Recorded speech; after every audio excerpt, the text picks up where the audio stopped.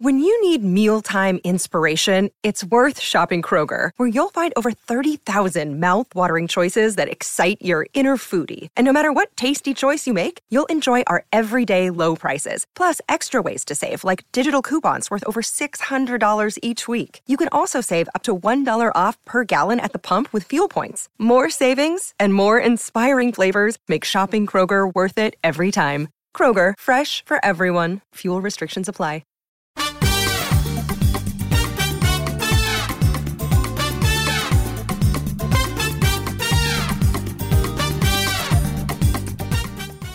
This is the Get Booked Podcast, a weekly show for personalized reading recommendations. This is episode 246, and we are recording on August 25th. I'm Amanda Nelson, and I'm here with Jen Northington, and we are coming to you from Book Riot. Hello. That's it.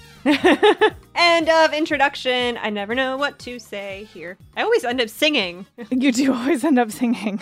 I saved this to say to you on the air. Oh. My hold for Red, White, and Royal Blue finally came in yesterday. Yes! I'm so excited for you! And I'm already halfway done. Yay!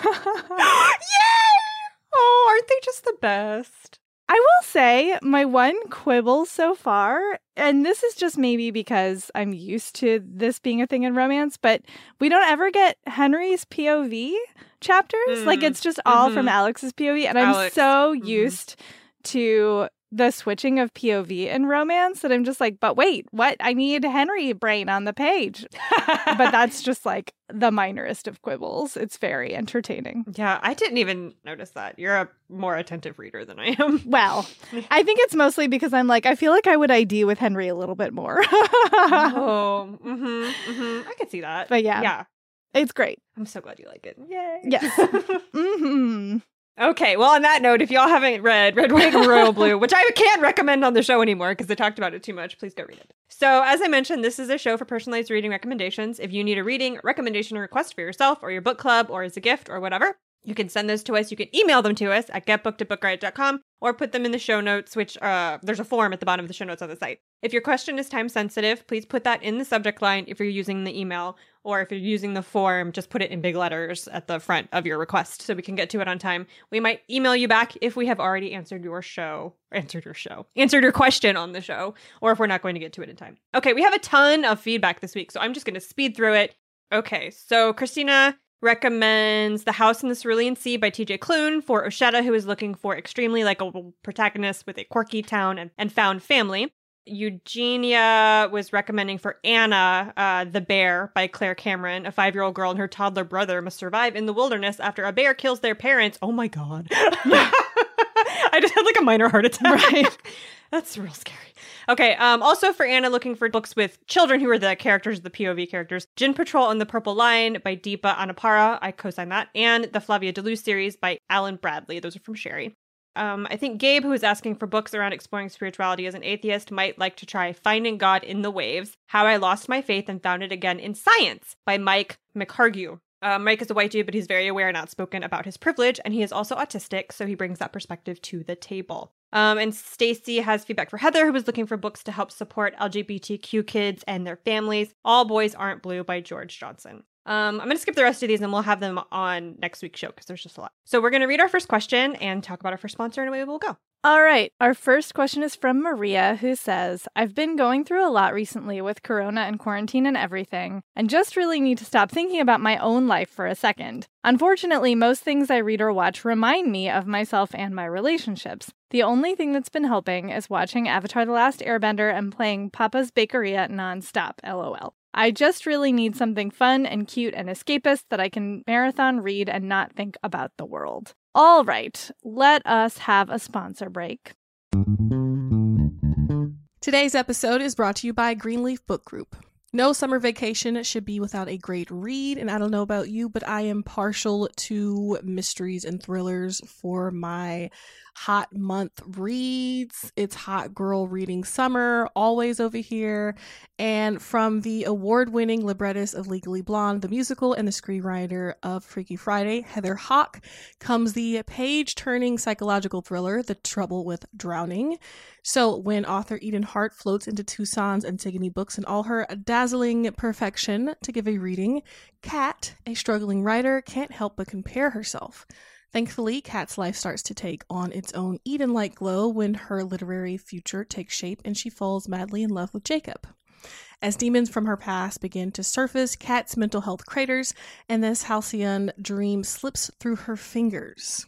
For the fastest-paced, slow burn you won't be able to put down, be sure to check out The Trouble with Drowning by Heather Hawk on Amazon or your retailer of choice. And thanks again to Greenleaf Book Group for sponsoring this episode. Today's episode is brought to you by Thirsty by Jazz Hammonds. College student Blake and her girlfriend have one goal: join the exclusive sorority that promises connections to a network of trailblazing women of color. Now, Ella's acceptance is a sure thing. She's a daughter of a Serena Society alum. After all, Blake, on the other hand, lacks Ella's pedigree and her confidence. Luckily, though really unluckily, she finds courage at the bottom of a liquor bottle.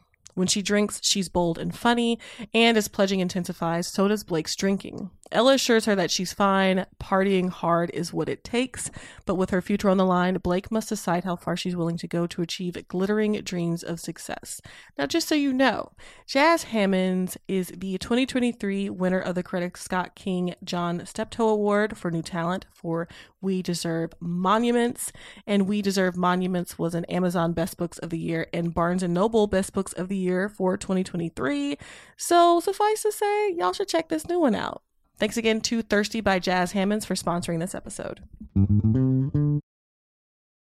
Okay, so for Maria, who loves Avatar: The Last Airbender hearts and needs escapist fiction, I am recommending the Discworld series by Terry Pratchett because it is very fun, it is very escapist, and none of the problems are real-world problems. I personally started with the Weird Sisters, which is spelled W-Y-R-D. And I love that as a starting point just because it puts you right in with Granny Weatherwax, who is personal goals for the record. 100. Like 100% goals. The Witches is a sub-series in the overall Discworld series, and this is the first of those books, and I just can't recommend it enough. Also, if you like Shakespeare references, this book is stuffed with them, which I found extremely enjoyable. But they're wacky, fun fantasy that just has the silliest of stakes for the most part. They're just really enjoyable. Sharifa, who is the co-host of SFF Yeah along with me, and who is the reason I started reading these books, for the record. Not I wasn't aware of them, but I just never read them until she would not shut up about them. She always recommends starting with The We Free Men, which is the first in the Tiffany Aching series, which I think, Amanda, is also where you usually start people. Yes. So you have options, but regardless, I think that might fit the bill. Amanda, what did you pick? All right, I picked The Novice by Taryn Matharu, which is the first book in the Summoner, am I about to say series when it's a trilogy? I think it's a trilogy. This is a YA trilogy, but it's very young YA, so my 9-year-old just read it and loved it, but I also read it when I was 34 and loved it, so, this will appeal to all people. It's like Lord of the Rings meets Pokemon meets Harry Potter, all of those things in one book. So it's about a kid named Fletcher who's a blacksmith in this very small town. He's an orphan and was found on the doorstep of the town and taken in by the village's current blacksmith. So he's been raised by this guy, and he discovers that he has this ability to summon demons from another dimension, which sounds very ugh, but it's kind of common in this world. It's a pretty common magical thing. And kids who have this ability are taken to the Adept Military Academy, where the government trains them to be better at it and to control their demons that they can summon and then join the military. He's super, super talented. And the demon that he has is a little dragon named Ignatius, who my kid kept calling Dragon Pikachu. I don't know what that means. My kids are very into Pokemon. I don't understand it, but that's fine. And Fletcher is not a royal or an aristocrat at all. So his ability to summon this very rare and powerful demon is a subject of much gossip and jealousy at the school. And so he's put through this very grueling training. It's very Defense Against the Dark Arts kind of stuff. And while he's there, he is learning alongside all of these kids who are aristocrats and who did who did inherit their talents from their like very fancy aristocratic parents. And so like he's a nobody. And so like rumors go around that he's a fraud and all this stuff. So he not only has to learn how to control his abilities and like be good at this career he wants to have, but defend himself from all these kids who would rather see him gone or dead at, the worst. So he gets, of course he does, he gets caught up in this kind of secret political conspiracy that's happening. The Lord of the Rings tie-in comes in because when his military training is completed, he's going to go join the military to fight the orcs. Like literally, they're orcs, like from Lord of the Rings orcs. There are a lot of elves versus the orcs. It will all be very familiar to you. I don't mean that as a criticism. It is very familiar tropes and magical ideas that the author is borrowing from other universes, but that makes it so comforting. And when you're reading it in a time where everything is the most, like, 2020, I think that you will find a lot of like solace in these very familiar worlds, these very familiar tropes. It's super, super fast paced. And so you're like here for it. And Fletcher is very likable. Like, it's not like, this is going to be such shade, but it's not like reading Harry Potter where like Harry's the most annoying. And I really wish he was not the main character because get your life together. Fletcher is not like that. Like, Fletcher is together. He's competent. He is not an obnoxious protagonist, which is great. So that's The Novice by Taran Matharu. Shots fired. Yeah, I know. Well, it just is what it is. Yep. That book should have been about Hermione. Anyway, okay. So question number 2 is from Hannah, who says, "It is hot, hot, hot, and I am craving some winter fairy tale magic. To be fair, I am almost always in the mood for this sort of thing, but it is very hot. I was the children's book buyer at an indie bookstore until recently, so I'm quite well versed in middle grade and YA options, so I'm searching for a recommendation from the adult side of things. While I love the quiet magical realism of The Snow Child, I'm looking for something more along the lines of The Bear and the Nightingale or Spinning Silver." Okay, Jen, what you got? I have a short story for you that you can get from your library or read online, which is amazing. It is Cold Wind by Nicola Griffith, who is amazing. It was published by Tor.com. I will leave a link in the show notes. And I am not going to tell you super much about the plot because it is a short story. And I don't want to spoil anything. But it takes place in like the depths of winter around the holidays. Like solstice, Christmas, New Year's, whatever, like in there. And it starts at a bar in Seattle. And you can like feel the cold wind like blowing off of Puget Sound. And this woman walks into a bar and I like literally am not going to say anything else about the plot. But let me tell you about the feel of it. It is so chilly. Every time I read this short story, and I have read it more than once, I get goosebumps. It's like got a little bit of like dark mythological feel to it, which if you look at the art that goes with it, you will absolutely see. But it actually ends on a note that I wasn't expecting, which I really loved. And I think it definitely jives with the feel of both of the books that you mentioned. It has a lot of that. It's just more contemporary because those are both, right? Like second world fantasy, sort of pre-industrial, and this takes place in our world, but tweaked with more mythology / fairy tale-ness to it. So I think it's definitely gonna give you that shivery feeling that you're looking for, which I identify with because it is also very hot here. So again, that's Cold Wind by Nicola Griffith. All right, I picked A Winter's Promise by Christelle Dabos, which is translated by Hildegard Searle from French. And I know that you said no YA, and like this is pretty commonly classified as YA. It was marketed very heavily as Europa's first YA novel. I don't think that it's YA. First of all, Europa's not a YA publisher. Second of all, the main character is not that young. Like she's getting married in the book. So like I don't know where that like idea came from. But that's how it's marketed. So maybe you've read it, maybe not. But I'm going with it anyway because I think it's kind of perfect. So this is set in the future, like way off in the future, where the world has exploded into all of these different floating celestial islands. And that event was called the Rupture. Every island is called an arc. The main character is named Ophelia, and she lives on an arc called Anima, where every arc has its own like magical system. And in her arc, objects have souls. And so when she takes like her glasses off, she has the ability to communicate with the souls of objects. And she can like tell their history and find out about their previous owners and all that kind of thing. And all she wants to do is take over the library of her arc and like be an object librarian for the rest of her life. However, her family, who are very powerful in this world, have essentially sold her off into into marriage to marry a man named Thorn, who comes from a dragon clan in the Arc of the Pole, which is the northernmost arc. And so she has to get on, it's like a dirigible. I don't know. It's like a big blimp to go to this arc and get married to a man who she does not know. And it's freezing. Like, it's very, sensual is not the right word. Like, you can feel the cold, right? The language is so precise that it feels very chilly. Like, it's just a very chilly kind of book. And then she gets there. She's not allowed to leave the house. She's in a bunch of danger. Everyone keeps telling her, but she has no idea why, because no one will give her any information about why she's been selected to marry this man, or why, it has to be her and not like literally anyone else from a more powerful family on any of the other arcs. And so it's got a mystery element because you're there with her as she figures all these things out. There's a lot of political intrigue and polar bears. Like, it's just real chilly. It's just a chilly, chilly book. And I think it's very appropriate for a time when, you're right, it's just super hot outside. So that's A Winter's Promise by Christelle Davos.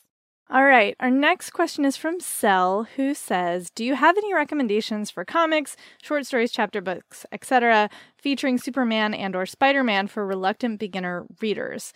If possible, I would like to avoid those easy reader/I-can-read books. I love books that explore these superheroes' origin stories in a kid-friendly way, in addition to fighting bad guys. The reader I have in mind is 6 years old and will try to read above their level if really interested, but is currently struggling. I told this reader a bit about Superman's origin story myself, like a bedtime story, and they were hooked. I'd really like to foster a love for books and reading this way if possible. So this is an interesting question. I spent a lot of time talking to the comics channel in our contributor Slack about this because we all were coming at it from different angles. And I'm not giving you exactly what you've asked for, but I still think they'll work. I actually have 2 recommendations for you, which I don't normally do. But the first is Superman Smashes the Klan by Gene Luen Yang and Guri Hiru. And Gene Luen Yang is, first of all, amazing. All of his comics are just so freaking good. And the reason I'm giving you 2 is because, as is obvious from the title, this one is both historical and extremely, political in that, the Ku Klux Klan are the villains. And, I don't know how well-versed this 6-year-old is in American history and how well you would like them to be versed. So, this may be too heavy for you, but it's great. It takes place in the 1940s. It's about the Lee family who have moved from Chinatown to Metropolis. And the 2 kids in the family, Roberta and Tommy, are so excited about being in Superman's neighborhood. Tommy becomes friends with Jimmy Olsen. Roberta's having trouble fitting in. And then the KKK begin this string of attacks. They kidnap Tommy. All of these things happen. And Superman saves the day with the help of the kids. And so it is meant for children. It is meant to be an all ages read, middle grade-esque, but obviously some pretty serious topics. So if that's too heavy for you at for a 6-year-old, which it might be, there's my second recommendation is Teen Titans Go Volume 1, which is called Party Party. It is by Shali Fish and Leah Hernandez-Seidman. And I am a huge Teen Titans fan. It is not actually origin story. Neither of these are origin story, perhaps, obviously. But the Teen Titans are just so much freaking fun. The cartoon was great. And this is a sort of tie-in to the cartoon. The art is very approachable and wacky fun. There are pizza monsters. It is extremely hijinksy and just enjoyable comic-y goodness. So 2 very different picks, both meant for readers of younger ages. Knock yourself out, have fun. So again, that was Superman Smashes the Klan by Gene Luen Yang and Guri Hiru, or Teen Titans Go Volume 1, Party Party by Shali Fish and Leah Hernandez-Seidman. All right, I picked Spider-Man, Far From Home, Peter and Ned's Ultimate Travel Journal by Preeti Chibber and illustrated by Stephanie Cardos. And full disclosure, Preeti is a former contributor at Book Riot and has since gone on to write Spider-Man novels, which is just So great. Amazing. This is just amazing. It's like her one true calling. It's what she was meant to do. Anyway, so this is super, super cute, and I think would be perfectly appropriate for a 6-year-old. Might be a little bit challenging. Like, if you want a 6-year-old who wants to read a little bit above their level, this is probably fine for that. But it also has illustrations, and it's like very fun and visually appealing. And it's exactly what it sounds like. Peter Parker goes to Europe on like a school trip with a bunch of classmates. And he's got, Ned. And this is like a group journal that him and Ned are keeping, with MJ interjecting occasionally to have her own entries. And it's really cute. And there's a lot of information about the different places they're visiting. And it's definitely more on the side of like, Spider-Man takes the break to go learn some things that are age appropriate for a child, and not necessarily like Spider-Man goes to, I don't know, solve crimes. Although there's, plenty of that. But it feels very much like a more realistic, it's Spider-Man, realistic take on what a kid who discovered he had superpowers, what his life would be like. Like, he still wants to do the school things and, experience a different part of the world with his friends and keep goofy, jokey notes about it. It's just really adorable, and I think appropriate for this question. So that's Spider-Man Far From Home, Peter and Ned's Ultimate Travel Journal by Preeti Chhibber. Side note. I went through that book with my 4-year-old niece, and like, obviously we didn't read it, but she was so entertained by the fact that Spider-Man gets pooped on by birds more than once in this book. Like, the child humor is aces, is what I'm saying. Like, there's some really silly, fun, like very little kid, like body humor stuff in there. So just a supporting note. Why do kids love that stuff? I mean, it's so predictable. Okay. Our next question is from Faith, who says, I'm a bookseller in quarantine trying to keep my Guilty Pleasures book club active and engaged, as we have not been able to meet in person since March. We are a notoriously loud, slightly tipsy, and chatty group. Well, that sounds like fun. We read YA, more on the Sarah J. Maas end of the scale, and this year we've tried to highlight different heritage months in our picks. Black History Month, Southeast Asian and Pacific Islander, Pride Month, etc. I'm running into trouble finding us something for November when we'd like to read an Indigenous or First Nations pick. All the ones I have found skew younger or are contemporary, but I'd really like to give them a few fantasy options. Some picks they've loved in the past include The Bone Witch and Sadie. We have some members with mental health and PTSD triggers, so please give any content warnings you deem relevant. We try to pick 2 months in advance, so if you can get back to me by September. Okay. Well, we are. All right, great. So, Jen, what you got? So, this is on the heavier side, as you will note from the trigger warnings. I am recommending The Marrow Thieves by Cherie Dimaline. And this book has rape and sexual assault, genocide of indigenous populations, and medical experimentation in it. It is heavy. It's also really good. And if you're looking for YA with fantastical elements from an indigenous author, like, here you go. It is extremely in that wheelhouse. The author is from the Georgian Bay Métis community, and it takes place in like a future after global warming has, done the thing. And the population is struggling with, they have lost the ability to dream, and if you can't dream, like, you start to go mad. And the only people who can still dream are the indigenous population of North America. And it turns out that, like, their bone marrow could cure everyone. But instead of, like, asking nicely or, making it a group project, the powers that be are basically, like, kidnapping the indigenous folks and medically experimenting on them. Not great. So the main character is 15, and he and his companions are on the run, trying to avoid getting, like, literally rounded up. And rough things happen. It's a dark book. It's extremely atmospheric. It is incredibly well written. And I think it would certainly provide a ton of discussion fodder for your book group. So again, that is The Marrow Thieves by Cherie Dimaline. All right, I picked Mongrels by Stephen Graham Jones, which comes with trigger warnings for racism and police violence. And this is another one that's like, is this YA? Debatable. William Morrow's the publisher. They're not a young adult publisher, but the main character is a young person, and it is pretty coming of age. Like, coming of age is kind of the theme. So the arguments could be made for both sides. But it is a kind of horror-ish fantastical book about a kid who doesn't have a name, who is born I think he's pretty sure he's an orphan. Yeah, he's raised by his aunt and uncle, Aunt Libby and Uncle Darren, who are Native American. They live in the South. They're all pretty poor. They're kind of constantly on the run from the police for various and sundry reasons, some real, some not. Also, plot twist, they're werewolves. Hey. Mm-hmm. And the main character, who, again, has no name, is kind of waiting to become a werewolf. Like the plot jumps back and forth, the perspective jumps back and forth in ages from him. So like you get his POV when he was like 8 years old, you get POV from him when he's 16. And in his family history, 16 is about the age when either you're going to turn or not. Like you're either going to become a werewolf or you're not, because, well, for a lot of reasons I won't get into.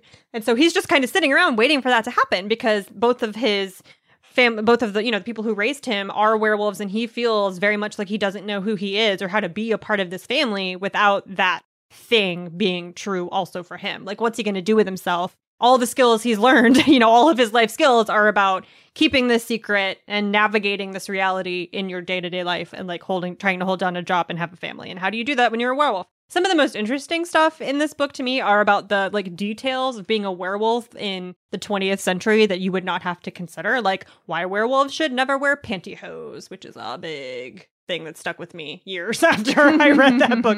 Why they're constantly chewing on mints, and like how a relationship with someone who is not a werewolf would look. All of these kinds of things, like the way that they have to keep their cars in a certain way. It's just a lot of really fascinating details. It's got a lot of sociological commentary. And it's very, very much about class and race and the intersection of those things. So I think there'd be lots of stuff to talk about here. And it's like creepy, but I don't think that it's, as we've said a million times on this show, Jen and I are kind of horror wimps, and it was not too much for me. Like, it was fine. It was creepy and spooky, but I at no point was like, well, now I'm not going to bed tonight. That did not happen. So I think it'll be okay for all of your readers. So that is Mongrels by Stephen Graham Jones. And now it is time for our next sponsor. Today's episode is brought to you by Flatiron Books, publisher of 888 Love and the Divine Burden of Numbers by Abraham Chang. So this is an interesting love story. It's great for fans of Tomorrow and Tomorrow and Tomorrow and High Fidelity. It's set in the mid-90s at NYU, and it follows young Wang, who has gotten the advice of love through Chinese numerology from his uncle. So he believes that he will have 7 great loves in his life, and then he meets Irena in 95, and she's like the best. She's brilliant, charismatic, quick-witted, funny. They fall in love, but the thing is, she's number 6. So if he is to have 7 great loves, does that mean his time with Irena is going to come to an end? So this is a love letter to Western pop culture, Eastern traditions, and being a first-generation New Yorker. Make sure to check it out. And thanks again to Flatiron Books, publisher of 888 Love and the Divine Burden of Numbers by Abraham Chang, for sponsoring this episode. Today's episode is brought to you by Bloom Books. Diana Dixon has a busy summer and no time for tall, gorgeous hockey player Shane's shenanigans. Because you know what? If they shenan once, they'll shenan again. So she thinks she knows exactly who he is when he moves into her apartment building, but turns out Shane's sick of hookups and tired of being on the rebound after his long-term girlfriend called it quits. But when his ex comes back into the picture, he needs a plan. And who better to play his new girlfriend than his sassy new neighbor? So a fake relationship might be perfect for Diana's own ex issues, but Diana is used to living by the rules. Will she learn that when it comes to love, rules are meant to be broken? Make sure to check out The Dixon Rule by Elle Kennedy. Elle Kennedy is a New York Times and USA Today bestselling author with over 1 million copies of her books sold.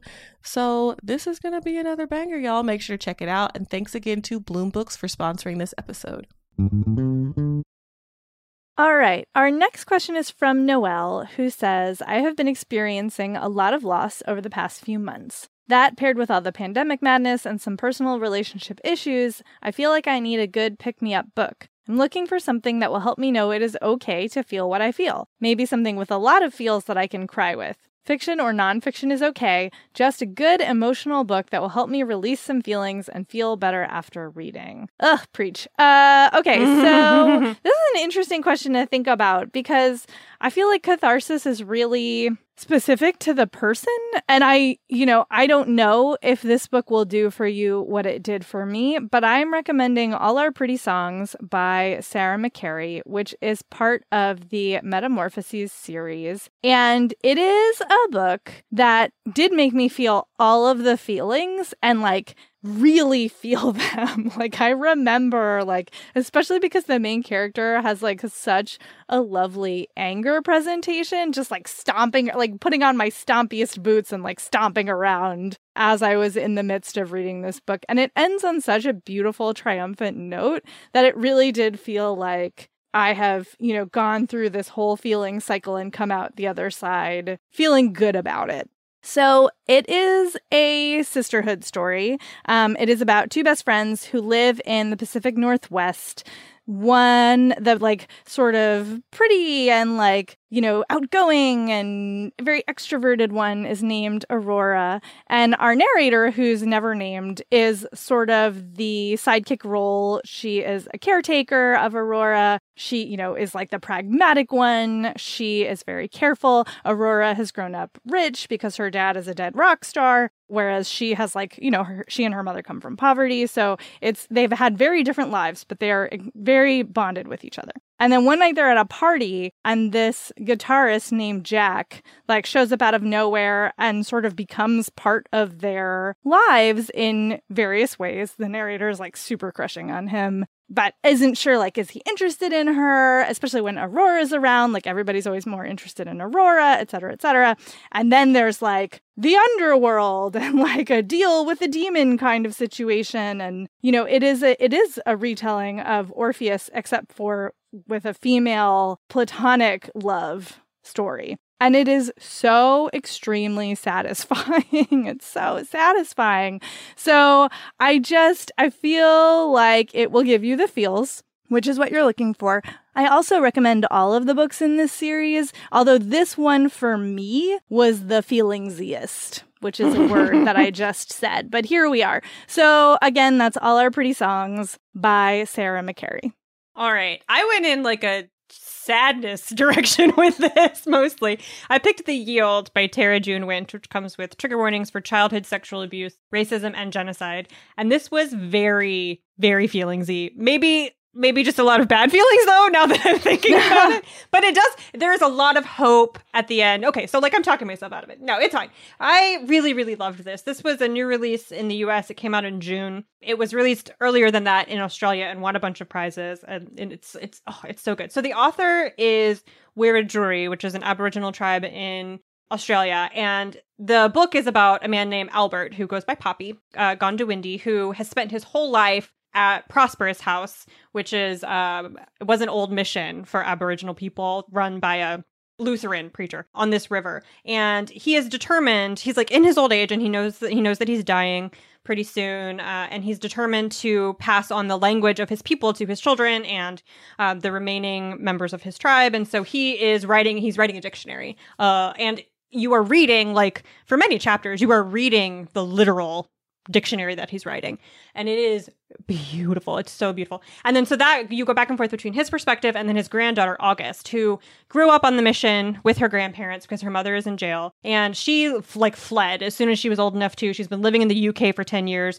She finds out that he has died. And so she comes home for his funeral and to kind of like take care of her grandmother. And she finds out when she gets there that Prosperous has been taken over by a mining company and that her childhood home is going to be destroyed. And so she discovers that her grandfather was writing this dictionary and realizes that if she can find it, she can prove that the area has cultural importance and maybe save it from what's happening. And while she's there, she has to confront all of these issues from her past, including what happened to her twin sister, who has been missing for several years. So there's a lot of sad things happening here. And there is a lot about Australia's treatment of the Aboriginal people, both in the past and now, because you're going back and forth from Poppy's childhood, which was in the early 1900s, to the present day. And so it's a lot of feels. It's a lot of feels. Like there's there's just, rage and sadness and injustice and up and down and like hope and family problems and drama. And it's a roller coaster. It's such a roller coaster. But it feels not roller coastery because it's like half of it's a dictionary. So you feel very strange about it, right? Like I'm having such an emotional reaction to this man talking about a fish, like a kind of fish that he has a word for. And why am I crying about this dictionary entry of fish? But you will understand why, because it's like very impactful. So that's The Yield by Tara June Winch. All right, question 6 is from Aislinn, who says, the All Souls trilogy is one of my all-time favorites, but I haven't been able to find anything similar that's not YA. Fantasy, magic, romance, and a little bit sexy. All right, Jen, what you got? So it's kind of, I don't know why it's so hard to find a comp for the All Souls trilogy. I think it is hard, though, especially because, here's my theory. It packs so many different sci-fi and fantasy elements into it. Like you have vampires, you have witches, you have time travel, and then you have like the romance and the sexy times and the researchy part of it, the book nerd part. Like there's a lot in there. So it's hard to find a series that does as many things as that series is doing. However, I think that The Kingston Cycle by C.L. Polk, which I have talked about on the show before, we're going to talk about it now. I think it gets close in terms of the feelings I have about the books. And it does have fantasy, it does have romance, it does have some sexy times. And it has, a feeling of the stakes that I think it feels a little bit similar to the All Souls trilogy for me, I think. So the first book is Witchmark, and it is a sort of like old-timey Edwardian England type fantasy world where like everybody rides bicycles around and there's like some, technology, but like not a lot. It's not science fiction-y levels of technology. There's also elves and magic, which is cool. Magic, however, is strictly regulated and basically outlawed. And the only people who are allowed to use it, and they're like lying about using it, are the nobles. And everybody else, like if they're discovered to have magical powers, is basically like locked away in asylum because the, theory is that it will drive them mad. And so they're not safe. So they, for their quote unquote, for their own protection, and we know how that goes, they are locked up. And the main character, Miles, is a veteran. Oh, that's right. This book gets trigger warnings for PTSD and harm to women and children. There are so Miles is a veteran himself. There's been this war going on that is supposedly about to end. And he works in a veterans hospital treating other veterans. And he has a magical gift that he uses on the DL to help. And he's discovering that so many of these returning soldiers are suffering from what appears to be a magically induced version of like PTSD. Like they have regular PTSD, and then on top of it, they have this like weird magical thing that is causing violence in some of them. And as he's trying to figure that out, he's also trying not to get discovered, which doesn't work out, as you might imagine. There's a murder, there's a sexy elf guy, like a lot of things happen. And I have read 2 out of the 3 books of this series. The third is out next year, which it cannot come soon enough, quite frankly. And they're queer, they are aware of social justice issues, but the fantasy is so interestingly created, and the magic is really fascinating. The magic system, there's some really interesting power dynamic stuff going on. I just think it's a really well and thoroughly imagined world that I love to get lost in the stories coming out of that world. It's very immersive, and it manages to be feel good in some remarkable way, even though bad dark things happen. It's really stunning how feel good these books are, considering some of the plot points. I don't know how C.L. Polk has done it, but she has. So again, that is The Kingston Cycle. The first 2 books are out. The first is Witchmark. Highly recommend. Alrighty, I picked The Night Circus by Erin Morgenstern, which I love and have completely forgotten about until you asked this question. The difference between The Night Circus and the All Souls trilogy, obviously, is that the All Souls trilogy is present day, and the Night Circus is not. It feels, I don't know if it's explicitly named in the book, I don't remember, but it's very Victorian in feeling and in reality, and the way people live. So it doesn't have that kind of vampires at Oxford thing going on, but it kind of does. Because, the Night Circus is about, can you guess? It's about a circus that comes at night. And two very ancient and old magicians who have this like deep-seated and long hatred and competitiveness with each other.